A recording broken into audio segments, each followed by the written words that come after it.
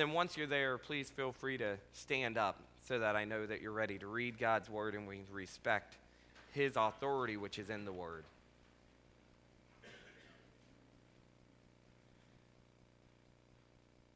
So as we start the sermon today, we're reading from John chapter 15, 1 through 6. I am the true vine.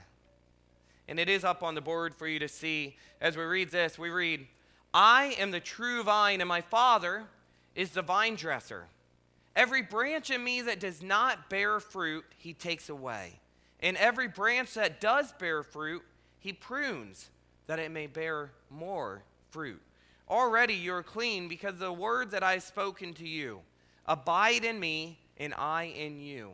As the branch cannot bear fruit by itself unless it abides in the vine, neither can you unless you abide in me. I am the vine, you are the branches. Whoever abides in me, and I in him, he it is that bears much fruit. For apart from me you can do nothing.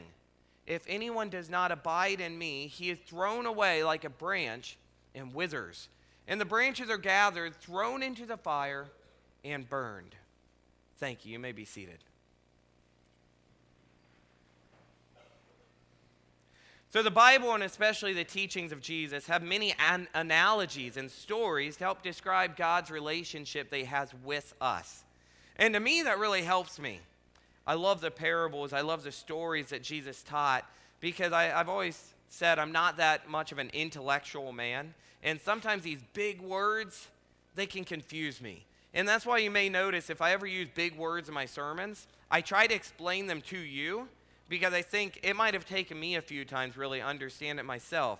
But let me give you an example of some of the ways that God helps us to understand who he is, some of his characteristics, with analogies, with comparisons. So for one, God is described as the Father. We are his children.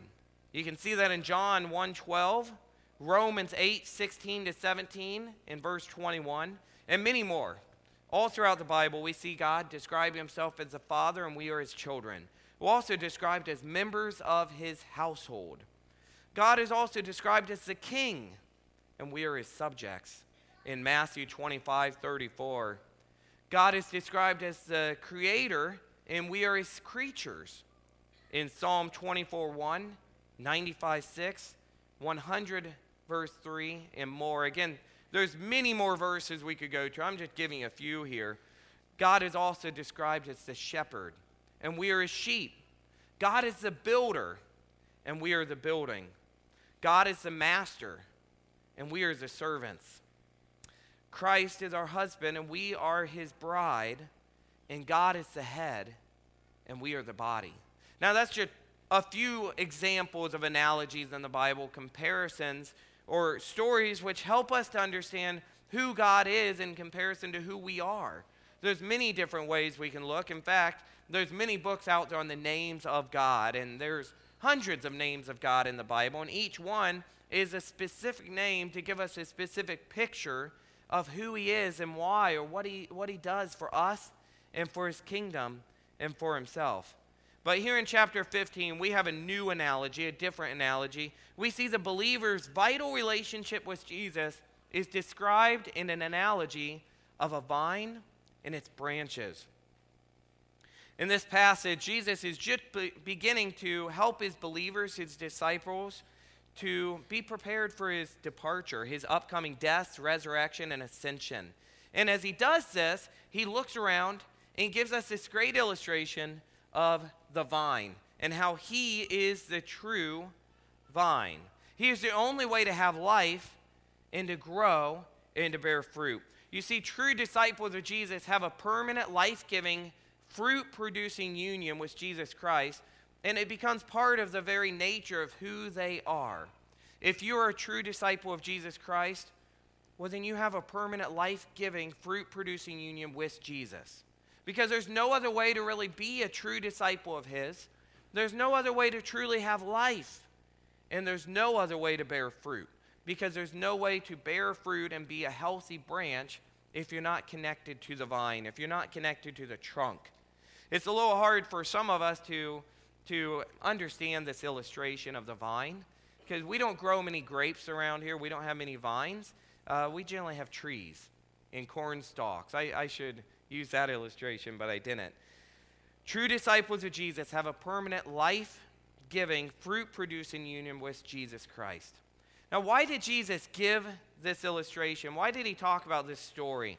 I think that as you look to the scripture, what we see is they needed it. As we look to chapter 14 at the very end, we see that they were in the upper room and they were beginning to depart from the upper room. They had found themselves in a very intense situation as Judas had just betrayed Jesus. Now the disciples of Christ are there with him and probably thinking, what is going to happen? Judas has betrayed you. What are you going to do? And then Jesus explains to them all, and he's never hidden this fact from them, but he tells them that he will be leaving them soon. And he begins to prepare them for his departure.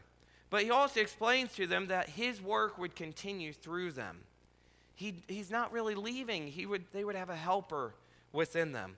Jesus and the disciples are about to leave for Gethsemane, for the garden.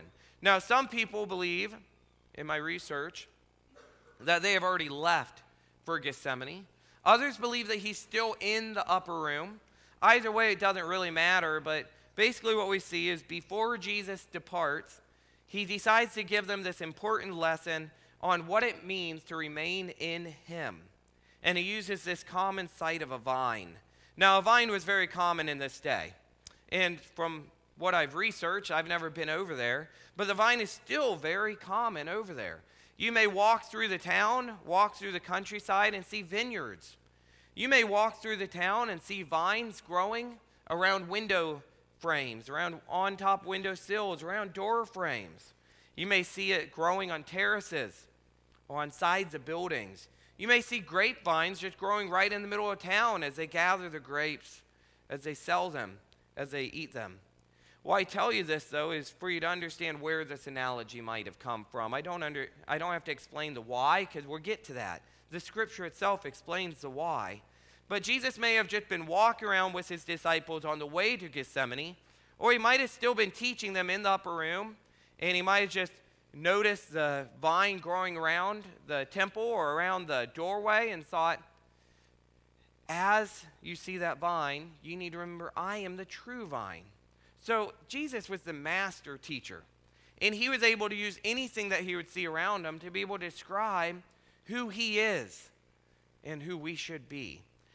But we also see that it wasn't just a spur-of-the-moment thing, because we see that speaking of the vine had great significance. In the Old Testament, Israel was referred to as the vine, and God is the vine dresser or the gardener. The problem is that Israel, as the vine, resulted in a vine which was always dying away or decaying.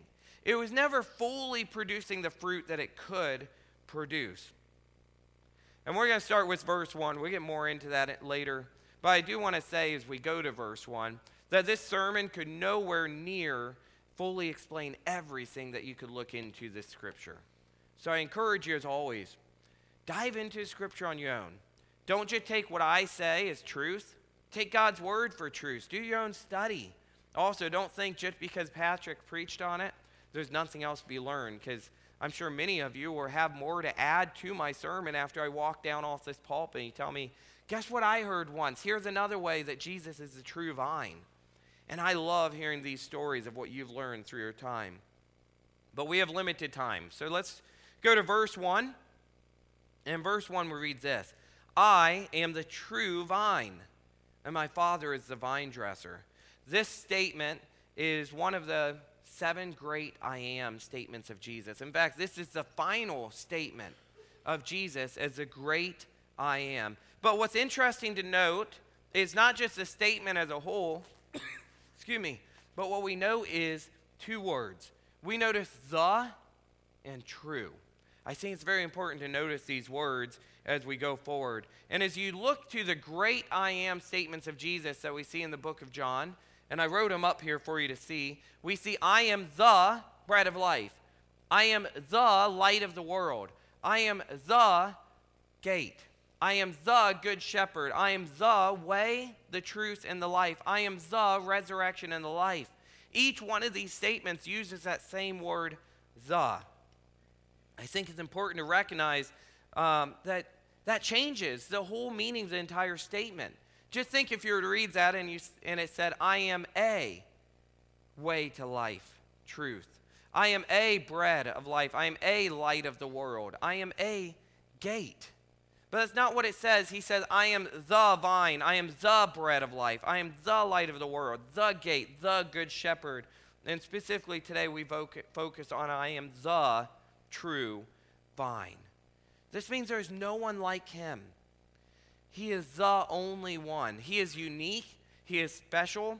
He is important. He is the one and only, the true vine. Now, last week we spoke on when you're reading God's scripture and you come to certain words, they should kind of grab your attention. As you read, you should think, oh, wait a second, this is important. And as we read this, we should also stop and recognize this is something important. He's not saying he's a way, a vine. He is the vine. And not just that, he is the true vine. Again, another word to notice. And I found one great illustration to help us realize just how important this is. This comes from a commentator, author, Matt Carter, and he explained it like this. Imagine a rich man dies and leaves all of his fortune to his heir. News leaks out there are having trouble identifying who the rightful heir is. Hundreds come forward claiming to be the heir. The day comes for the judge to decide who will receive the inheritance, the fortune. Before he makes his final judgment, a solitary figure walks in the courtroom and says, I am the true heir. You see, the word true means something. It means there is also false heirs. Excuse me. Jesus Christ is the true vine. But by stating this, he also recognizes there are many false vines as well. We need to recognize this and look to Jesus as the true vine. But we also look to what is a false vine. A vine which does not produce fruit, does not produce life. Man-made substitutions to God, such as religion, philosophies that have no life in them, can be likened to false vines. All the idols that we serve, that we worship, I'll let you describe those on your own, what those are. But many of these things are false vines. As we look to them, they don't help us to produce fruit. They don't help to keep us alive. They don't help to keep us from withering away. Multiple times in the Old Testament, Israel is described as God's vine. And in Isaiah 5, we read a story of a vineyard which is planted with love, tended to with care. And with all the care he gave to his vineyard, it still ends up growing not good grapes, but it grew wild, inedible grapes. Comparing this to Israel now, we see the reason why the grapes were bad. The source for true nutrients was not there. You see, as long as we're serving and connected to all these false vines, we're never going to flourish as we could. Even back then, with Israel being described as the vine, they could flourish, but they could not flourish the same as having a rightful connection with the true vine, which is Jesus Christ, and with having a proper connection, a right connection with God, the Father, who prunes us. The nation of Israel was not always living with God as they should, and without a proper connection to the vine, the branch will either not produce, or it will wither away, or the fruit will have a bad taste. It can never flourish the same as if it was fully connected. Jesus is the true vine which connects us with God. And in this illustration of the vine and the branches, Jesus is the vine. We are the branches. The disciples of his are the branches. And branches cannot live apart from the vine. Now here's another point for you. Too many people try to live as God's, as the vine, instead of living with God, in relation to God as the branches. And this leads to emptiness. People think they don't need God. People think they don't need the vines because they are good enough on their own. We are our own gods. I've heard that many times. Maybe you have. Maybe it's been in books. Maybe it's been in movies. Maybe it's been just somebody in your life. You've talked about God and they've said, I don't need God. I can do it all on my own. But what we end up seeing is they live a life filled with emptiness and without hope Because only Jesus, only the true vine, can really connect us to the Father and to life and to produce fruit. We cannot live, grow, and bear fruit apart from the true vine. This is the only way to be pruned and cared for by the gardener, who is the Father. So as we move to verse 2, I want us to see that there are actually two different types of disciples. There's two different types of branches. And we read verse 2, which says this: "Every branch in me that does not bear fruit, he takes away. And every branch that does bear fruit, he prunes, that it may bear more fruit."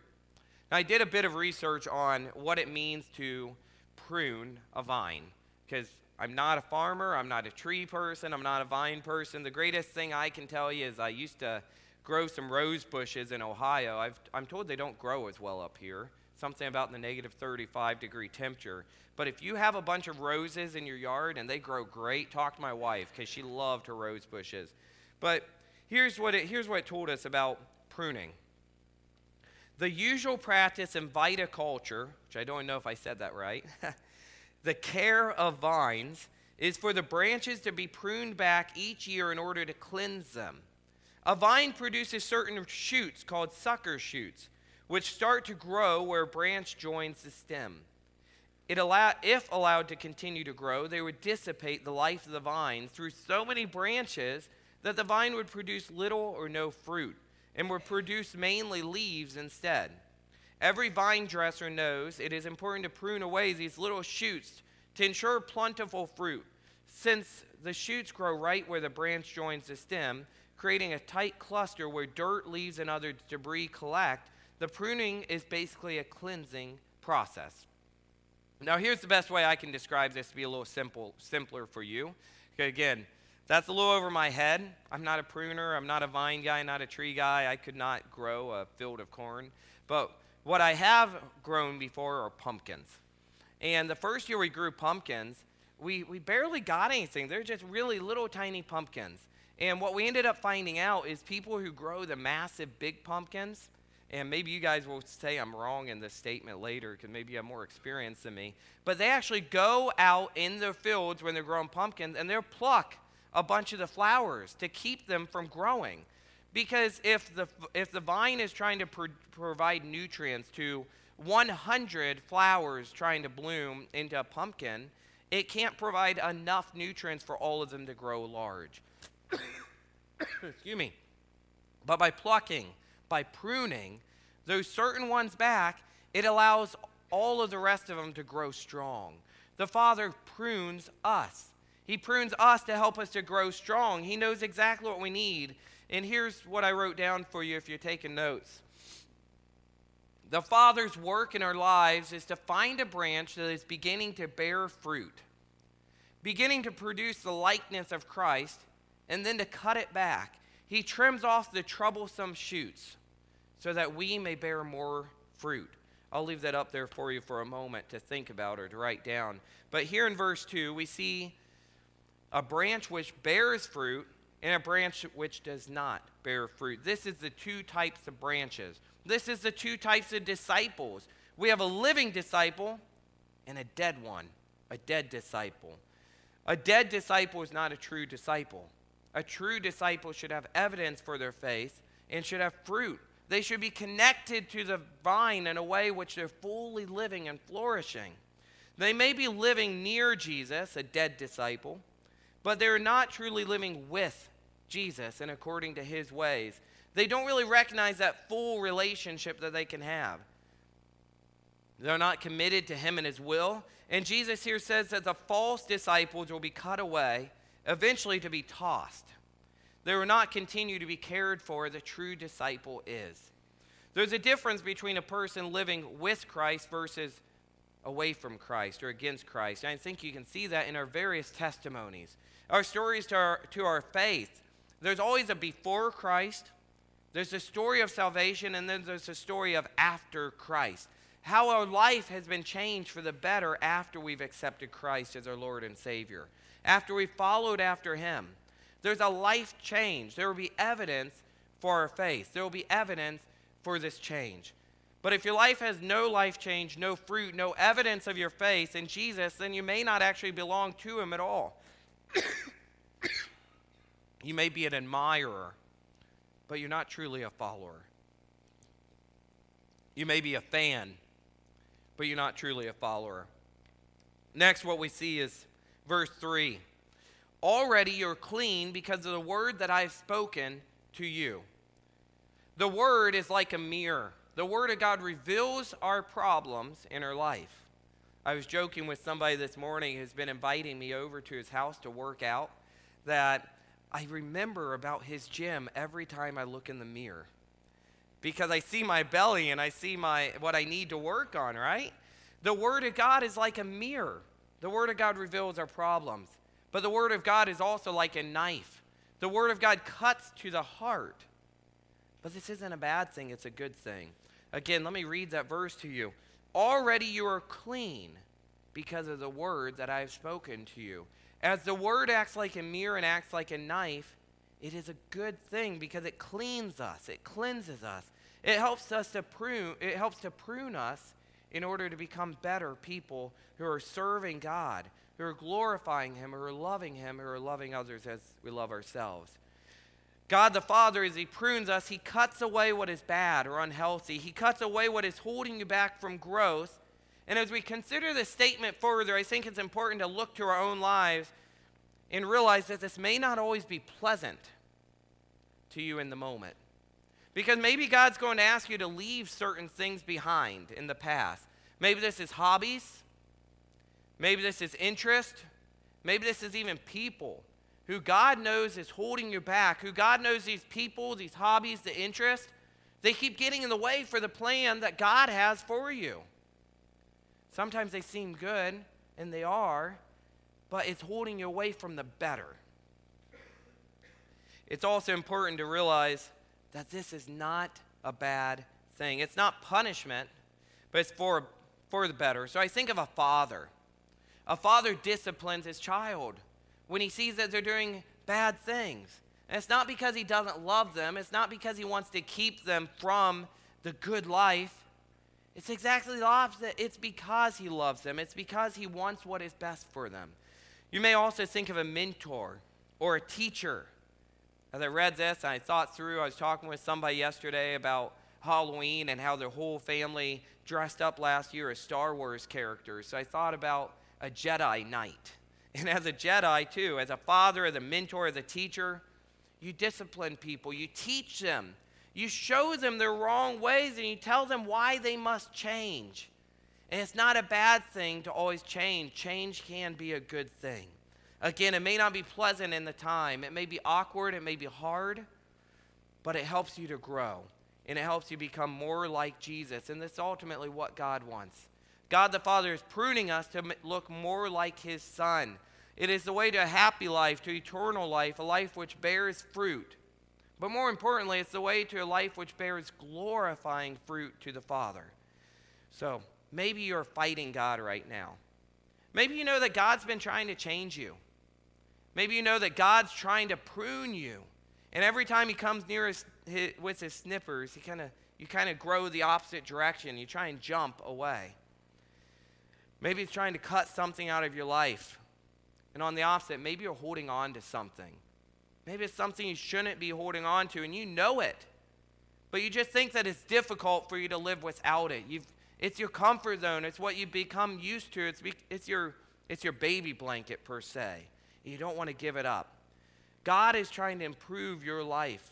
He's trying to help you to flourish. He's trying to prune you so that you can grow into the man, the woman, the person that he's created you to be. So I tell you this, give it up. Give it up. Give it to God. Have faith that God's way is the only way. God's way is the right way, the good way, a way to life that will flourish. As we saw in one of the 7 great I am statements, Jesus said, I am the way, the truth, and the life. Let me move on to verses 4 to 6. Abide in me and I in you. As the branch cannot bear fruit by itself, unless it abides in the vine, neither can you. Unless you abide in me, I am the vine, you are the branches. Whoever abides in me and I in him, he it is that bears much fruit. For apart from me, you can do nothing. If anyone does not abide in me, he is thrown away like a branch and withers. And the branches are gathered, thrown into the fire, and burned. I love this section of this illustration, of this analogy, because it's very in your face, it's very blunt, and it's very simple. In fact, I'm going to just focus on this very quickly. That's why I put the entire rest of this 4 to 6 in one part for us to attack, one part for us to summarize. I feel they're very closely related anyways. It all has to do with one statement: abide in me. The word abide can often be something which may confuse us because we think of this being an emotional type thing and not a physical or spiritual thing. Or you think of it being one or the other and not all three. But in reality, it is all three. Abide in me, we should be abiding in him in a physical sense, in a spiritual sense, and an emotional or mental sense as well. It's all three things, but right now we are focusing on the physical as well as we talk about a physical vine and its branches. We're reminded here that he is the vine, we are the branches, and I feel that he does it quite bluntly. I am the vine, you are the branches, period.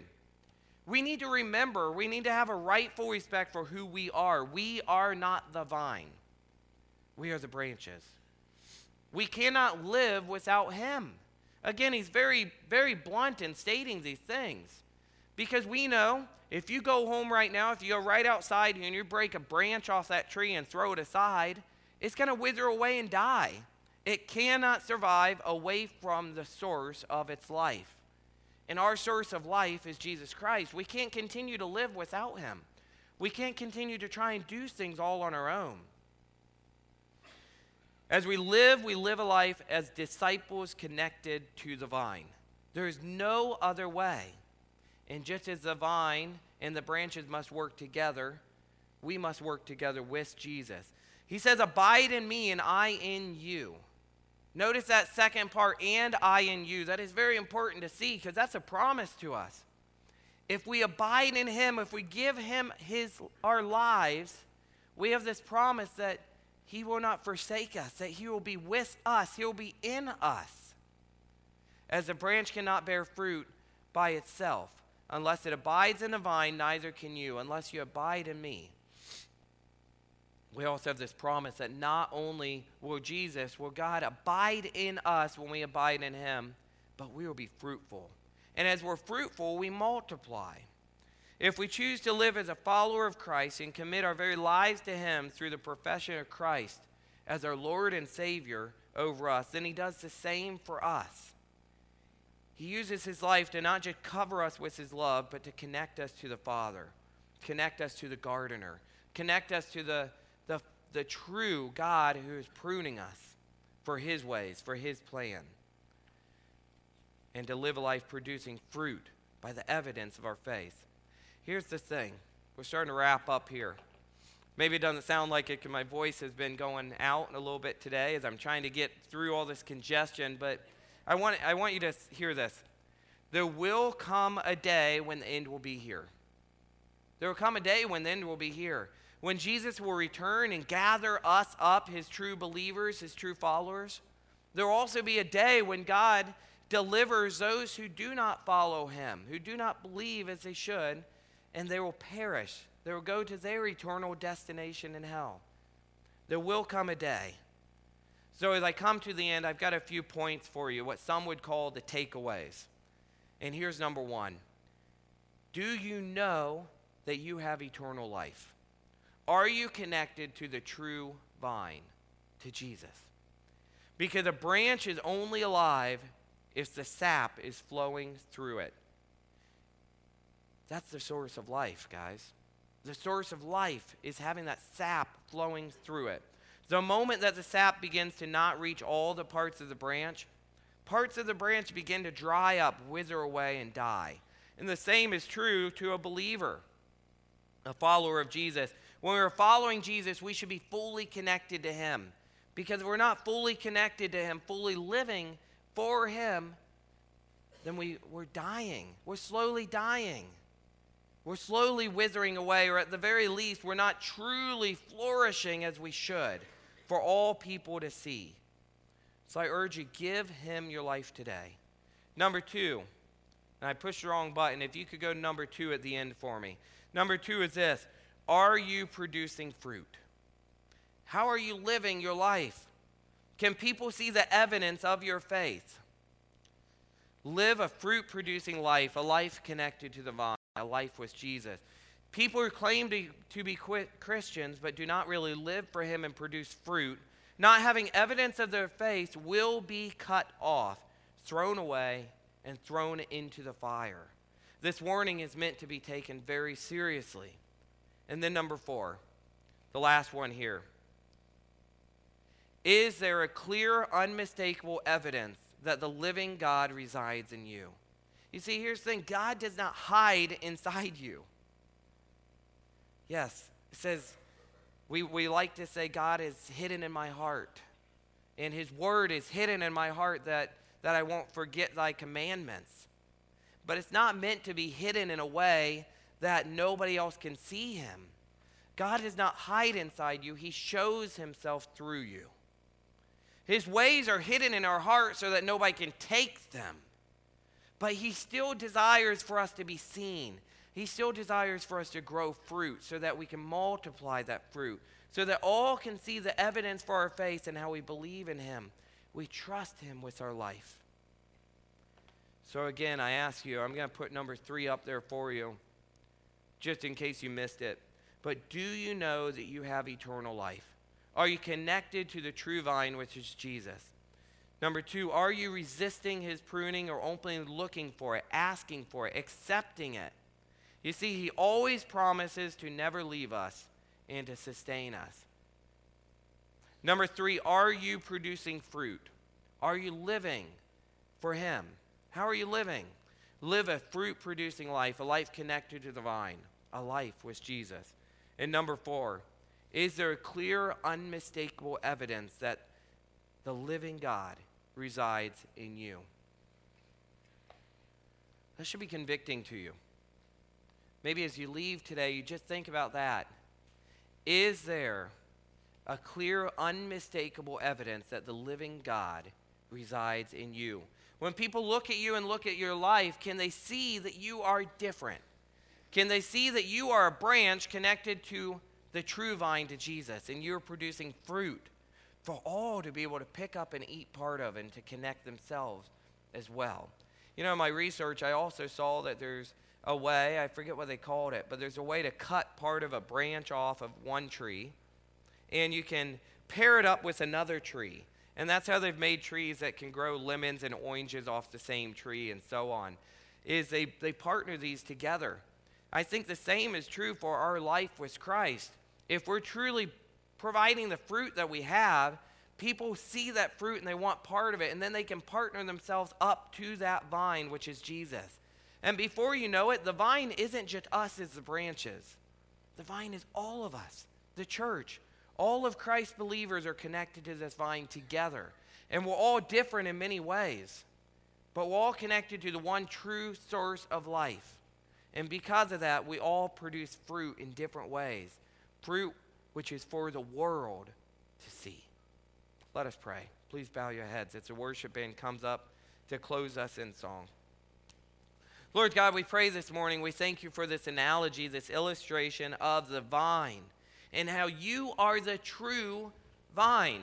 There are many false vines out there, Lord, and may we focus on the true vine. As you tell us this, we realize there are many false things in life, and we look to our lives. What are we serving? What are we worshiping? What are we giving our time to, which is not you? What are we allowing to control our lives, which are not you? Lord, may we recognize that we need the vine to really have life and to sustain through this life. To be able to truly flourish and truly have fruit, we need you. Lord, help us today to just speak to